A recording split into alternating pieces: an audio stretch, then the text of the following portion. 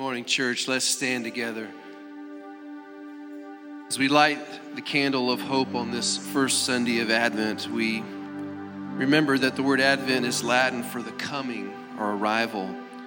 And we remember that Christ was born into the world. His arrival brought a great hope of our salvation.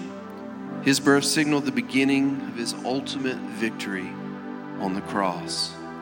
Let us begin this Christmas season by celebrating the hope that we have in Jesus and prepare ourselves by engaging in a season of worship.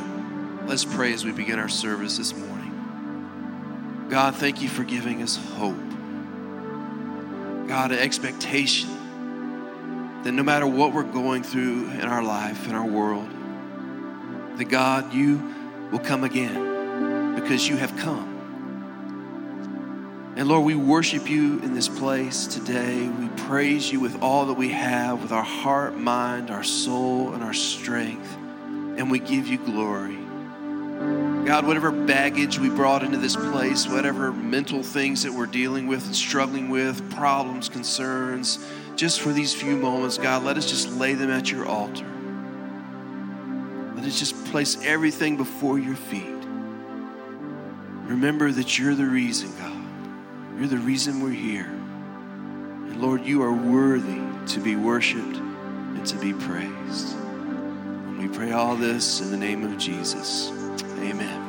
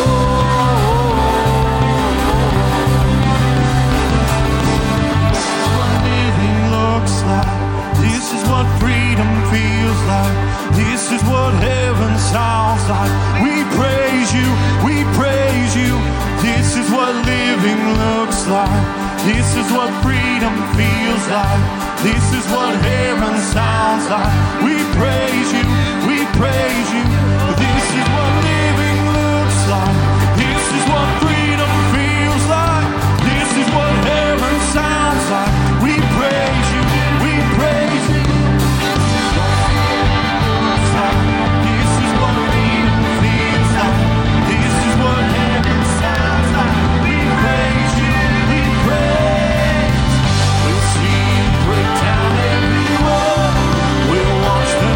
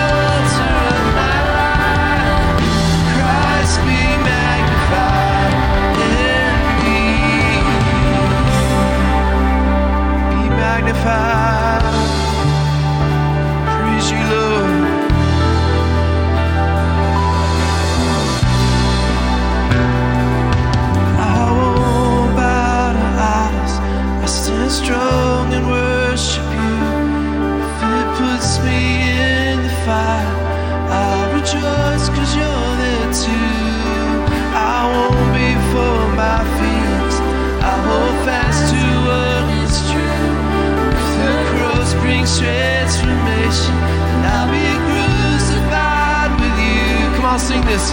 Death is just a doorway into resurrection life. If I join you in your sufferings, then I'll join you when you rise. Will you return in glory?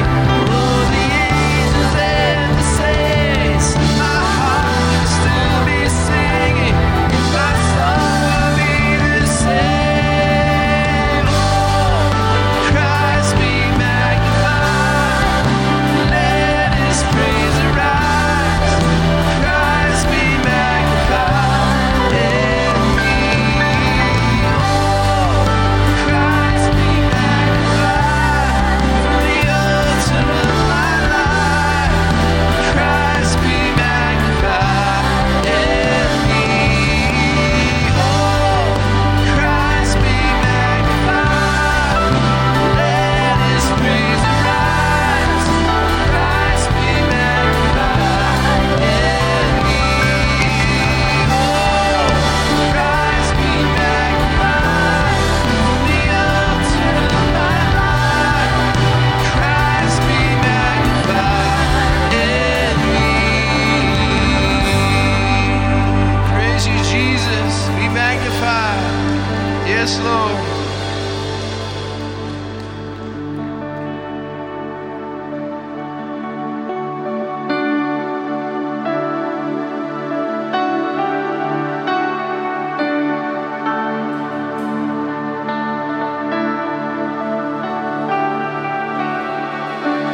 In the darkness, we were waiting without hope and without light, till from heaven you came running. There was mercy in your eyes to fulfill the law and prophets. To a virgin came the word from a throne of endless glory to a cradle in the dirt.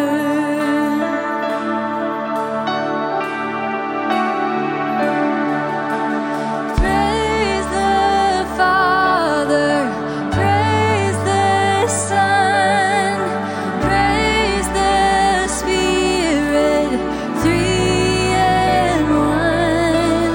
God of glory, majesty, praise forever to the King of Kings.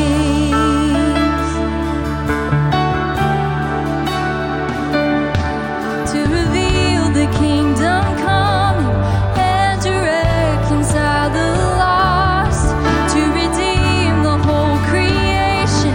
You did not despise the cross, for even in your suffering you saw to the other side, knowing this was our salvation.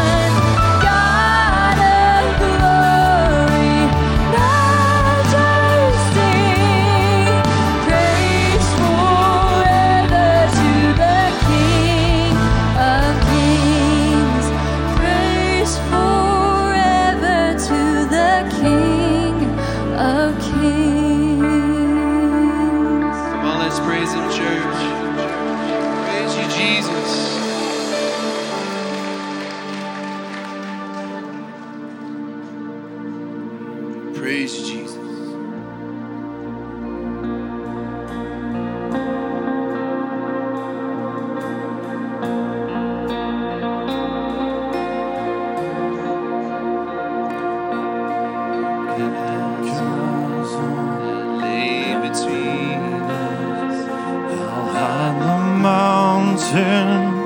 I could not climb.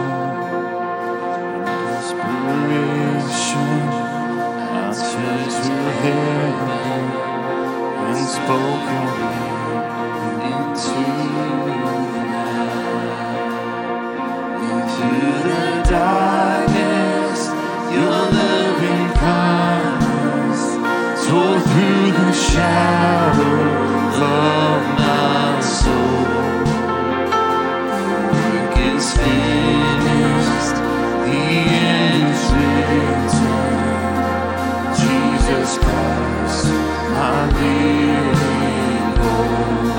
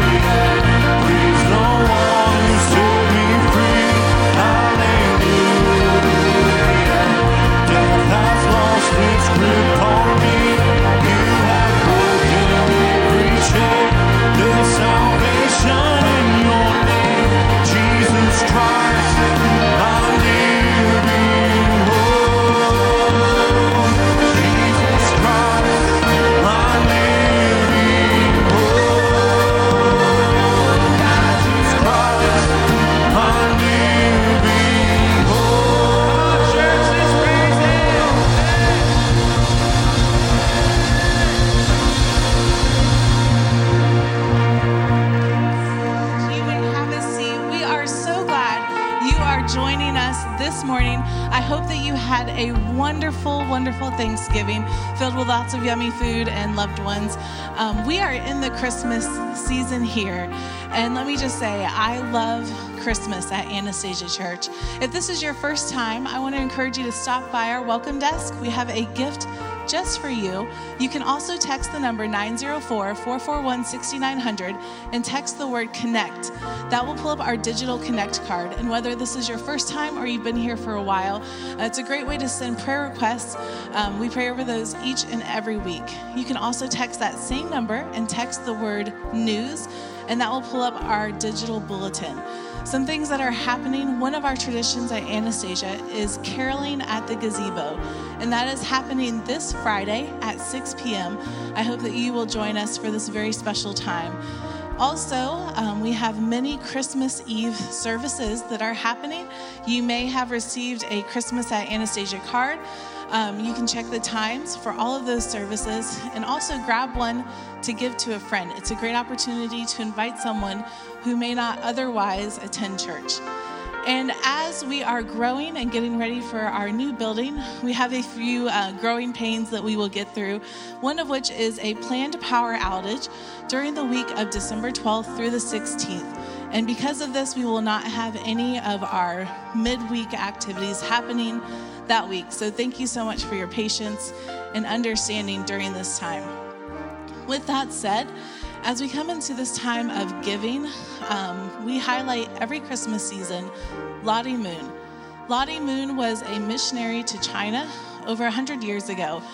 And one thing that she was very faithful in doing, besides reaching the Chinese people, was encouraging her friends and family back home in the States to be a part of the mission. And each year at Christmas, we honor her legacy and her memory by giving to missionaries. And there's multiple ways that you can do that today. We have envelopes at each of the giving boxes designated specifically for Lottie Moon. Or you can text the word give to that same number and choose Lottie Moon from the drop down. Our goal as a church is to raise $40,000 to go to missionaries across the world who are sharing the good news of Christ. With that, will you please pray with me? Dear Lord, as we come into this season where we remember the greatest gift that was ever given, I pray that we will honor you and our deeds and our giving in every way that we can, Lord, from our morning breath till we go to sleep, Lord, that we would give honor to you. And one of those ways, God, is by giving back what you have already given to us. And as we remember the legacy of Lottie Moon, Lord, I pray that it will not just be a legacy that's in the past, but that we will be a church that continues to spread the good news across the globe. We thank you for your gift. Amen. Well, good morning, church. It's good to see you in the house this morning. I hope everyone had a wonderful Thanksgiving. I don't know, is anybody tired of eating leftovers at this point, right? Come on, anybody with me, right? Thanksgiving was just 3 days ago, and if I have to reheat, recook, reserve, redish, turkey, sweet potato casserole, mashed potatoes, right, green bean casserole, I don't know that I can do it anymore, right? I think sweet potato casserole has become a bad word in our household right now. I asked my daughter if she wanted some the other day. She said, Dad, I can't eat anymore, right? She's over it. But hey, we're glad that you're here this morning. We're thankful that you chose to be here with us. And we're right around the time, right around the season, right around the corner to Christmas. And so we're starting our new Christmas series, and I'm excited about it. The series is called A Stable Influence. And we're going to be looking over the next couple weeks as Jesus' life and his leadership, how it influences you and I at every turn and every corner of our life. And regardless of our age, our gender, our skin color, or our nationality, Jesus has provided us an example for which to live and to thrive in life. And so over the next few weeks, we're going to look at how Jesus' life influenced us collectively, but more so individually in some cases. And so we're going to look at that. But following Thanksgiving time is a big season of influence, right? I don't know how many of you following Thanksgiving Day decided to go shopping. Anybody? Anybody? A few of us. Okay, a few of us decided to maybe go Black Friday shopping. Statistics say that 70% of Americans go shopping on Black Friday or the days following Black Friday, right? And so a lot of people are being influenced to buy things. And a lot of that influence comes from advertising, right?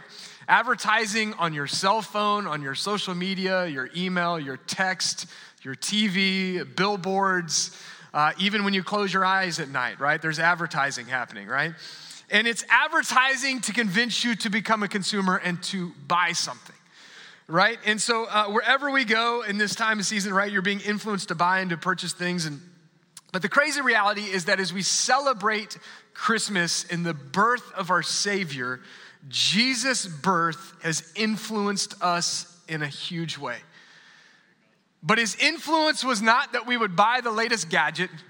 It's not that we would buy the perfect gift, but his influence is that we would live in relationship with him. And by living in relationship with him, that we would know a fuller, more meaningful, more abundant life that comes from his sacrifice on the cross. That's his desire. That was his influence. And so this morning, as we start our new series, we're looking at Christ's influence, and we're gonna take a week and we're gonna look at how Christ has set an example for us. And over the next few weeks, we're gonna look at different kind of demographics of how Jesus has influenced us. Today, we're gonna be looking at how God has influenced us as men. Next week, we're gonna look at how God has influenced women. And so, but I would say this, regardless this morning, if you're here and you're a man or a woman, I would say don't tune out, right?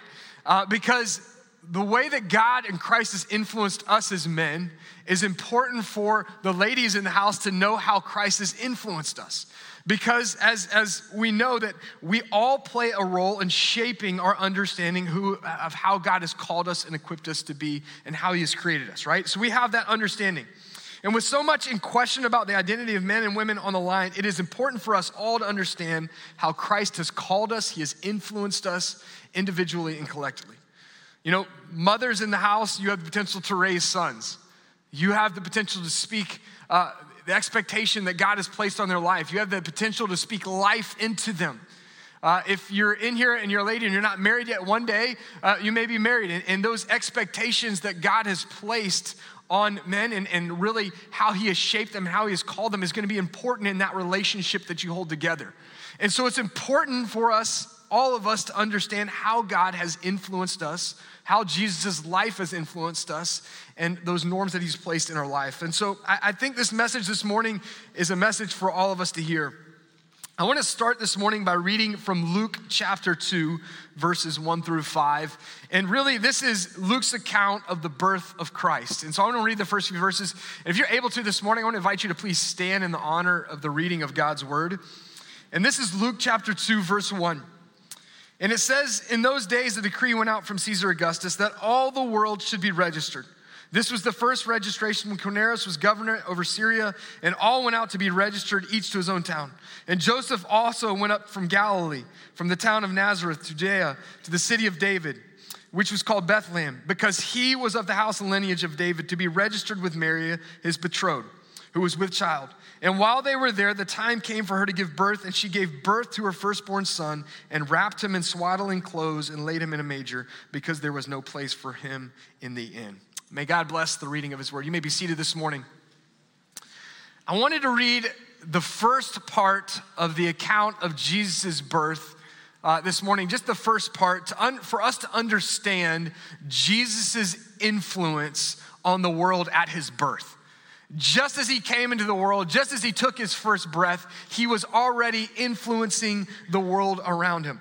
From the very beginning, his life carried influence on Rome. It carried influence on the local government. It influenced Jesus' mother, Mary. It influenced Jesus' father, Joseph, right? There was influence that Jesus had from the very beginning of his first breaths on earth.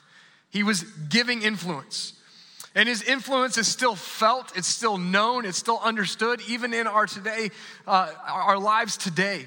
But as Jesus grew up and he matured and he began his ministry on earth, that influence grew, and it has come to the place where even us today, some 2,000 years later, are greatly influenced. We are greatly impacted by the life and ministry of Jesus.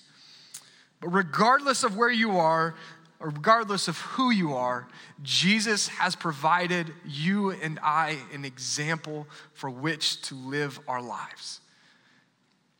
And for men in the house, I believe that God has set an example through his son Jesus for which for us to be and to live and to carry forth and to be successful in our lives, to make our lives count and be meaningful for the glory and for the honor of the Lord.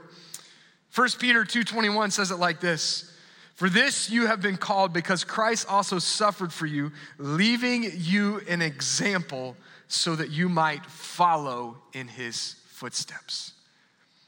My prayer for myself, for each and every one of us, for the men in the house, is that we look and we examine the life of Jesus. We would be encouraged, we would be challenged to follow in the footsteps of Jesus. And so this morning, I want us just to focus in on how I believe Jesus has set forth an example for us as men to live our lives, but I believe he's given us example for us to shape future generations of men. And so if you're taking notes this morning, following in Jesus' footsteps as men means this. The first thing you can write down: servanthood is the job description for manhood. Servanthood is the job description for manhood. I love as we look at the characteristics in the life of Jesus as described in the Gospels. Mark 10:45 says this: "For even the Son of Man did not come to be served, but to serve and to give his life a ransom for many." In other words, Jesus' example for us as followers of Christ, as men in the faith, is to be servants. To serve him first and foremost, but to serve those around us. You know, I think as we talk about if there was a job description for what God is laying out for us to be men of faith, I think it's pretty simple. But, you know, at my time in Anastasia, part of the role that I have is in discipleship pastors. I lead our discipleship team, and I oversee a lot of our positions that we have in discipleship. And throughout my time in Anastasia, I've had to write a lot of job descriptions. A lot of job descriptions. And can I tell you, writing job descriptions is a very difficult task, right? When you're trying to put a job description and trying to put all that's required of the position, all that is expected of the position, and you're writing that down and you're trying to think of that person that maybe is in mind, and you're trying to put all that together. And sometimes when you write all those things down, it can be really complex. It can be really long. And what sometimes I find is that when I put all these things down, I have this job description that's unattainable and unachievable, right? And so I have to really work to make it something that is doable. But you know, and sometimes I think as men, we think that what God expects of us is unattainable and unachievable. When we think about what it means to be a man of faith, we think there's no way that we could achieve what God has put before us, but I think it's pretty simple. I think it's pretty simple, and I think if God was to give us a job description on what it means to be a man in his house, what it means to honor him, I think it's pretty simple, and I don't think it's how much you can bench press. I don't think it's if you can change your oil or not. I don't think it's how many chicken wings you can eat in a single setting, right? I think it's really simple. I think the requirements that God has placed for men is this to love the Lord your God with all your heart, mind, soul, and strength. That's the requirement. And what's the expectation? The expectation is to serve God and serve others. That's the job description. Love the Lord God with all your heart, mind, soul, and strength, and serve God and serve others. See, I think that's what he expects of us. I think we have these unrealistic expectations, but it starts being in relationship with our Lord, and then it feeds out, it blossoms into us serving God with all of our heart and all of our strength, and serving others and being committed to that. I believe that servanthood is the job description for manhood. And that if we are going to be committed to seeking Christ and honoring him, that we need to be servants as men. Servants in our family, servants in our workplace, servants to our friends, servants to our community. We need to commit our lives to serving. You know, I think if we were to look at how the world defines manhood or how they define what being a man is, you know, we would see that it would define it as having power. It would have influence. It would have strength. It would have position. And these are the characteristics that the world says defines manhood. But if we're looking at the scriptural evidence and we look at Jesus' life as our example, I think we see quite the opposite. I think we see when we read what it says in Philippians 2:7 that Jesus did not even consider equality with man something to be grasped, but he humbled himself in the form of a servant, giving us and leaving us the example that you and I are called to be servants in our faith. See, even in the prophetic depiction of who Jesus would be in the book of Isaiah, it described him as being a servant to God's will, a servant to the salvific need of humanity. And so if we define manhood on the backdrop of who Jesus was and what the Bible teaches, man is defined by humility and servanthood. It's defined by self-sacrifice. It's defined by giving of oneself for the sake of others. This is the manhood that we see in Scripture and lived out by Jesus. This is how he has influenced us and set us an example. Although I would say that, being a man is more than just servanthood, I think the foundation for us in our lives is committing to be a servant of God. Serving first and foremost God, but then serving others, our families, our friends, our church, our work. Jesus, he addressed this for those who were living during his time who thought that, manhood was a position, it was a title, it was wealth, it was something that you had. And he addressed this in Matthew 20. And so it says that Jesus called to him and said, he's speaking about the rulers. He says, you know that the rulers, the Gentiles, lord over them, and the great ones exercise authority, right? They have authority and power. But he says in verse 26, it shall not be so among you. Whoever would be great among you must be a servant. And whoever would be first among you would be your slave. The idea that Jesus is painting for you and I is that we are called to be servants. If you want to be great, if you want to make a difference in this life, if you want to change and impact lives, we must take the form of a servant. Here's the thing, any of us can serve. Any of us can do the act of serving. What defines a servant is not so much what he does, but it's the heart behind the serving. I could go help my neighbor in a time of need. I could go to St. Francis House and I could prepare meals to serve them and hand out meals. But if I don't do it with the heart of a servant, then I do things in vain. God calls us not just to have the act of service in our life, he calls us to have the heart of a servant.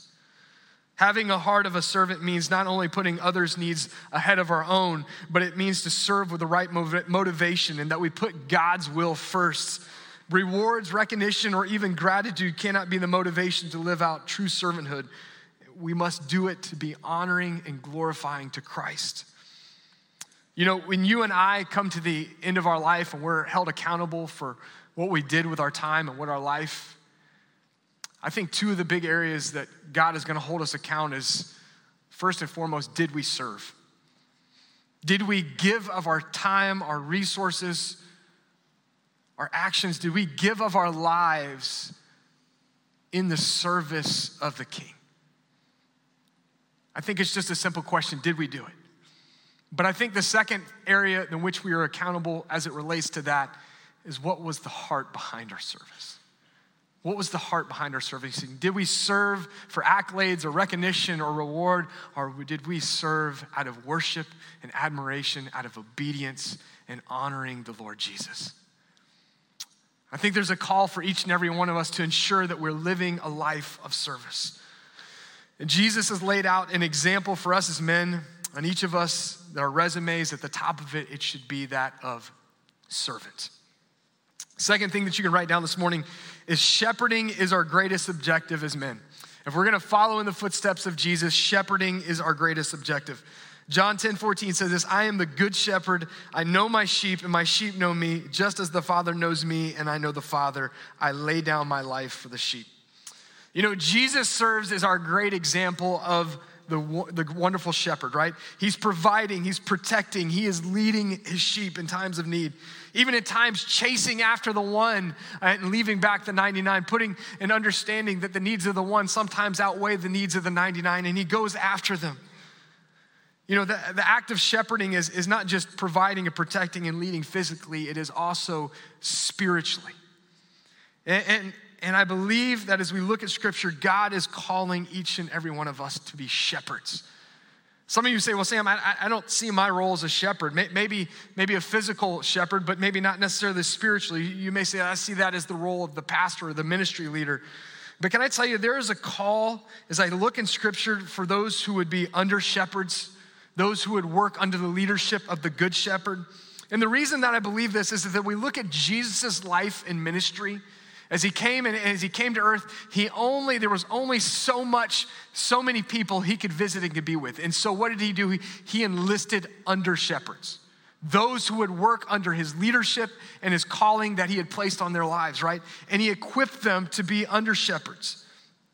You know, under shepherds, we talk about physically during that time, were very accepted. Like if you were to see shepherds in the field and it was a large flock that they were overseeing, it was not uncommon to see under shepherds. And they worked under the leadership of the head shepherd. And they were extra set of eyes and hands and ears to make sure that the sheep were taken care of. And what happened oftentimes when there were not enough under shepherds and there was a large amount of sheep to oversee, what happened was unfortunate things happened, right? The sheep that were supposed to be led to pasture and to find water and food, they were not able to be led there. And oftentimes if there were not enough under shepherds, sheep would get lost without being noticed. And a lot of times if there wasn't enough under shepherds, if there was a wolf that came in among the sheep, there was no one to watch and protect them. And so there was a need for under shepherds. Jesus understood this principle.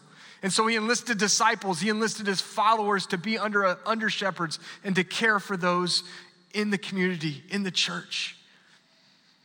Can I tell you, for us, there's also a call in our life to be under shepherds.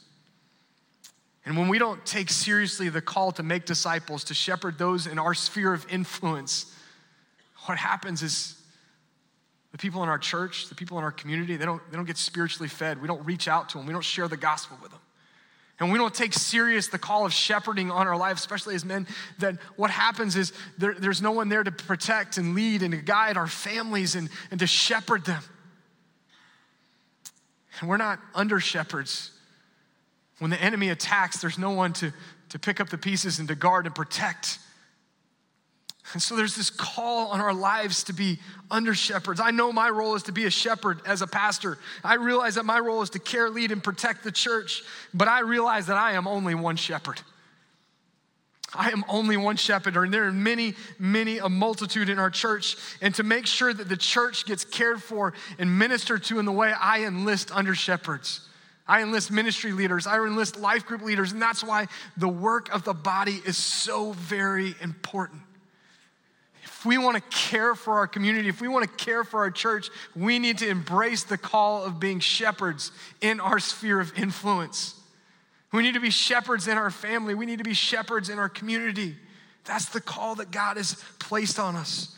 If we follow the good shepherd's example, he enlists those who will be shepherds in the field. You know, we need parents. We need men to step up to be shepherds. We need parents who will step up to be shepherds in the family. We need families who will shepherd and care for kids and youth in crisis. We need shepherds in our children's ministry. We need shepherds in our youth ministry. We need a church full of people who are willing to be shepherds over the lost and hurting.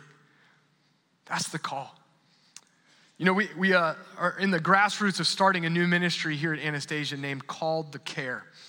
And I'm really excited about this ministry because it's really near to my heart in that the Called to Care ministry is going to have the task of ministering and coming alongside of those families within our church who are fostering or adopting. And the goal and the aim is for them to know that they are valued, that they are loved, that they are cared for, and we as a church, we want to stand behind them in their effort as they are fostering and adopting. We believe this is important. We believe this is a call for the church, and I'm hoping, even though we're just starting this ministry, my heart and my desire is to see this ministry blossom. And not only would we come alongside of those families within our own body of faith and believers and encourage them and help them, that we would encourage other families in the community and that we would raise awareness for the need for foster and adopting families. Many of you may not know this, but November is Foster and Adoptive Care Awareness Month. And the reason why we need more shepherds is because when you begin to look at some of the statistics surrounding that, and looking that there are over 100,000 kids who are waiting for a foster or adoptive family. When you start looking at those statistics, you start with the realization that we need more shepherds in the community. We need more shepherds in this house. So the question for us, the question for men, the question for you as church is, are we going to step up to be the shepherds that God has called us to be in our sphere of influence? The need is great, but the shepherds are few. God's call for us is to start in shepherding in the places that he has put us, in the sphere of influence that he has put us in. Third thing that you can write down this morning is following in the footsteps of Jesus as men means living within the margins of God's authority. John 14:10 says, "Do you not believe that I am in the Father and the Father is in me? The words that I say to you, I do not speak on my own authority, but the Father who dwells in me, his works." It's interesting as we look at Jesus' life, even Jesus lived under the authority and the guiding of the Father. It was the Father that led and directed his life. Jesus lived within the margins that the Father placed on him. You know, God gives us margins in life, boundaries, guides, trail markers. And these are there for a reason, right? These are the margins that remind us of the life that God requires and asks of us, that reminds us of the life that he calls us to live, and reminds us how we can honor him in this life. But it also reminds us of where God's blessings dwell, right? When we are faithful and obedient to walk in what God has instructed us, in the way that he is leading and guiding us, that is the place where blessing can be found. I think there's a real challenge specifically for men. Sometimes we try to live our lives outside of the boundaries and the guides that God has put in our life. But the realization is that when we want to honor God, we've got to live within those. True meaning, true purpose, true fulfillment doesn't come outside of those boundaries. It comes within an understanding and embracing God's authority over our life. You know, in just a few months, I'm really excited that about 100 yards directly behind where I'm standing, there's going to be a basketball court, right? This is going to be in our family activity center. I'm really, really excited about having a basketball court on our campus. I'm praying that this is going to be an outreach to our community. This will be an outreach for our children, our youth, our college students. I'm praying that God will use that gym, that basketball court, our family activity center for his glory, for his kingdom, that it's going to be an outreach to our community. Can I tell you something though? I'm really terrible at basketball. I'm like embarrassingly terrible at basketball. In fact, when I was a youth pastor, I used to play basketball with a lot of our kids. And what I found is that when I played basketball on a team with the kids, that a lot of them wouldn't make eye contact with me. It's because they had so much shame with me on their team as a basketball player. But you know, even though I'm terrible at basketball, I got a general idea of how the game works, right? There are boundaries around the basketball court, right? And there are inbounds lines and there are out of bounds lines, right? And so if you make a shot anywhere inbounds, whether it's from the free throw, whether it's from the three-point line, whether it's from the half court or the full court, if you shoot from there and make a basket, you get points, right? And when you get points, you set your team up for success to win. Unless I'm on your team, then we're probably not going to win. But I get the general idea of it. You can shoot anywhere within those bounds and you're going to be successful, right? The minute that you step outside of those boundary lines, you can make all the shots that you want. You can make it from behind the basketball goal. You can make it from the bleachers or the stands. But can I tell you, all those shots that you make outside the boundary lines, they don't count for anything. I think the same is true for us when we talk about God's boundaries and guidelines in our life. You can have worldly success outside of God's guidelines in your life, outside of his commandments in your life. But can I tell you, at the end of the day, when we're talking about living abundant life and we're living for what matters and for God's glory and kingdom, all those shots that we make outside of God's boundary line, they don't equate to anything. They don't matter. The only thing that matters is that we honor and glorify God by living in the way that brings glory to him and following the ways and the teaching that he has put before us. We've got to live inside the boundaries and authority that God has placed on our lives as men. Listen, this morning, as we talk about the example that Jesus has left for us as men, my goal is not to point fingers. It's not to put blame. It's not to make you feel bad as men.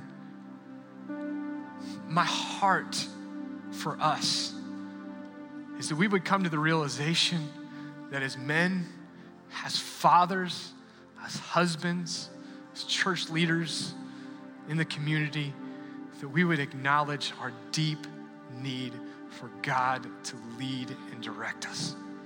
That we cannot be the man that God has called us to be without his leading, without his guiding. So I'm praying that this morning, as we look at Jesus' example for us, his influence over this, that this morning would be a moment of surrender for us. And then as we had come to a time of invitation, it'd be an invitation for each of us as men to surrender to God and say, God, I need your help. I need your leading. I need your help to help me to be the husband that you've called me, to be the father, to be the man that you have called me to be. So as we have a time of invitation, I don't know, maybe some areas you're struggling in, maybe just be humble. Just be honest before God this morning and ask him for help in your time of need. Ladies in the house, I don't know if you have a husband or significant other that's sitting next to you, but I don't know, maybe this morning would be an opportunity for you just to pray over them. It's a tough job. It's a tough role.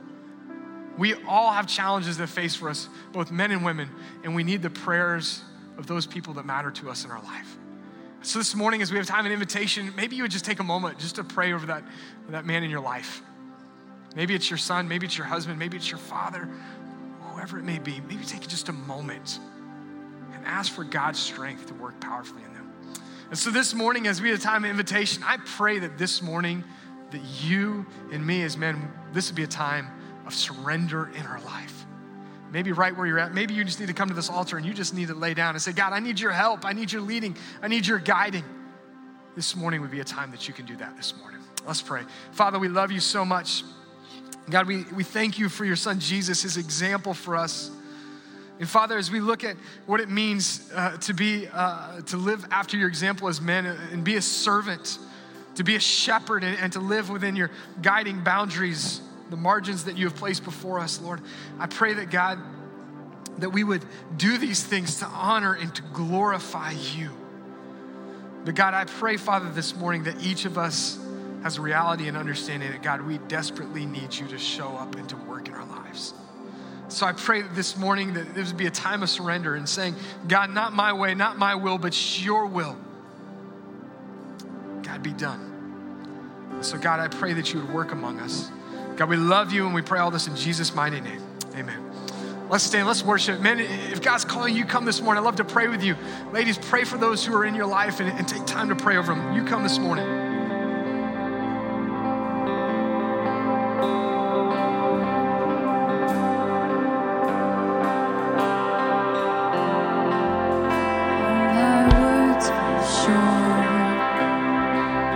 I got nothing new.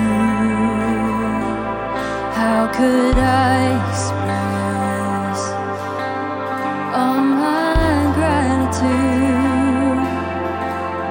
I could sing these songs as I often do,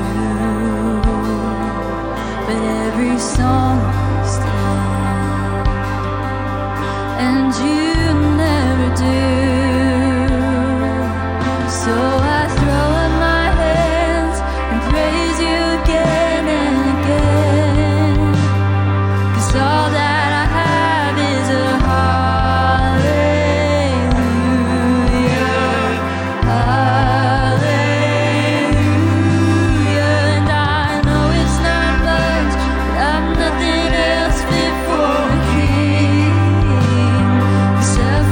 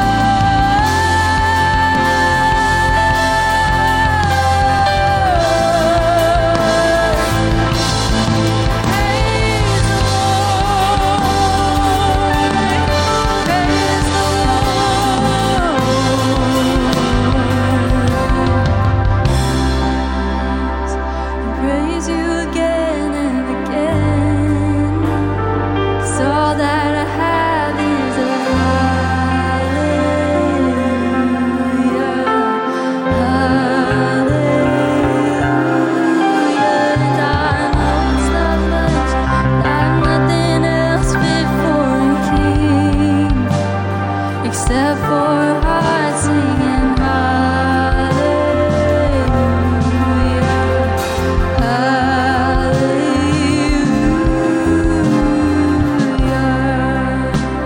Church, as you leave this morning, go with gratitude in your hearts, thankful for all that God is doing and all that He has done. God bless you. Have a wonderful Sunday.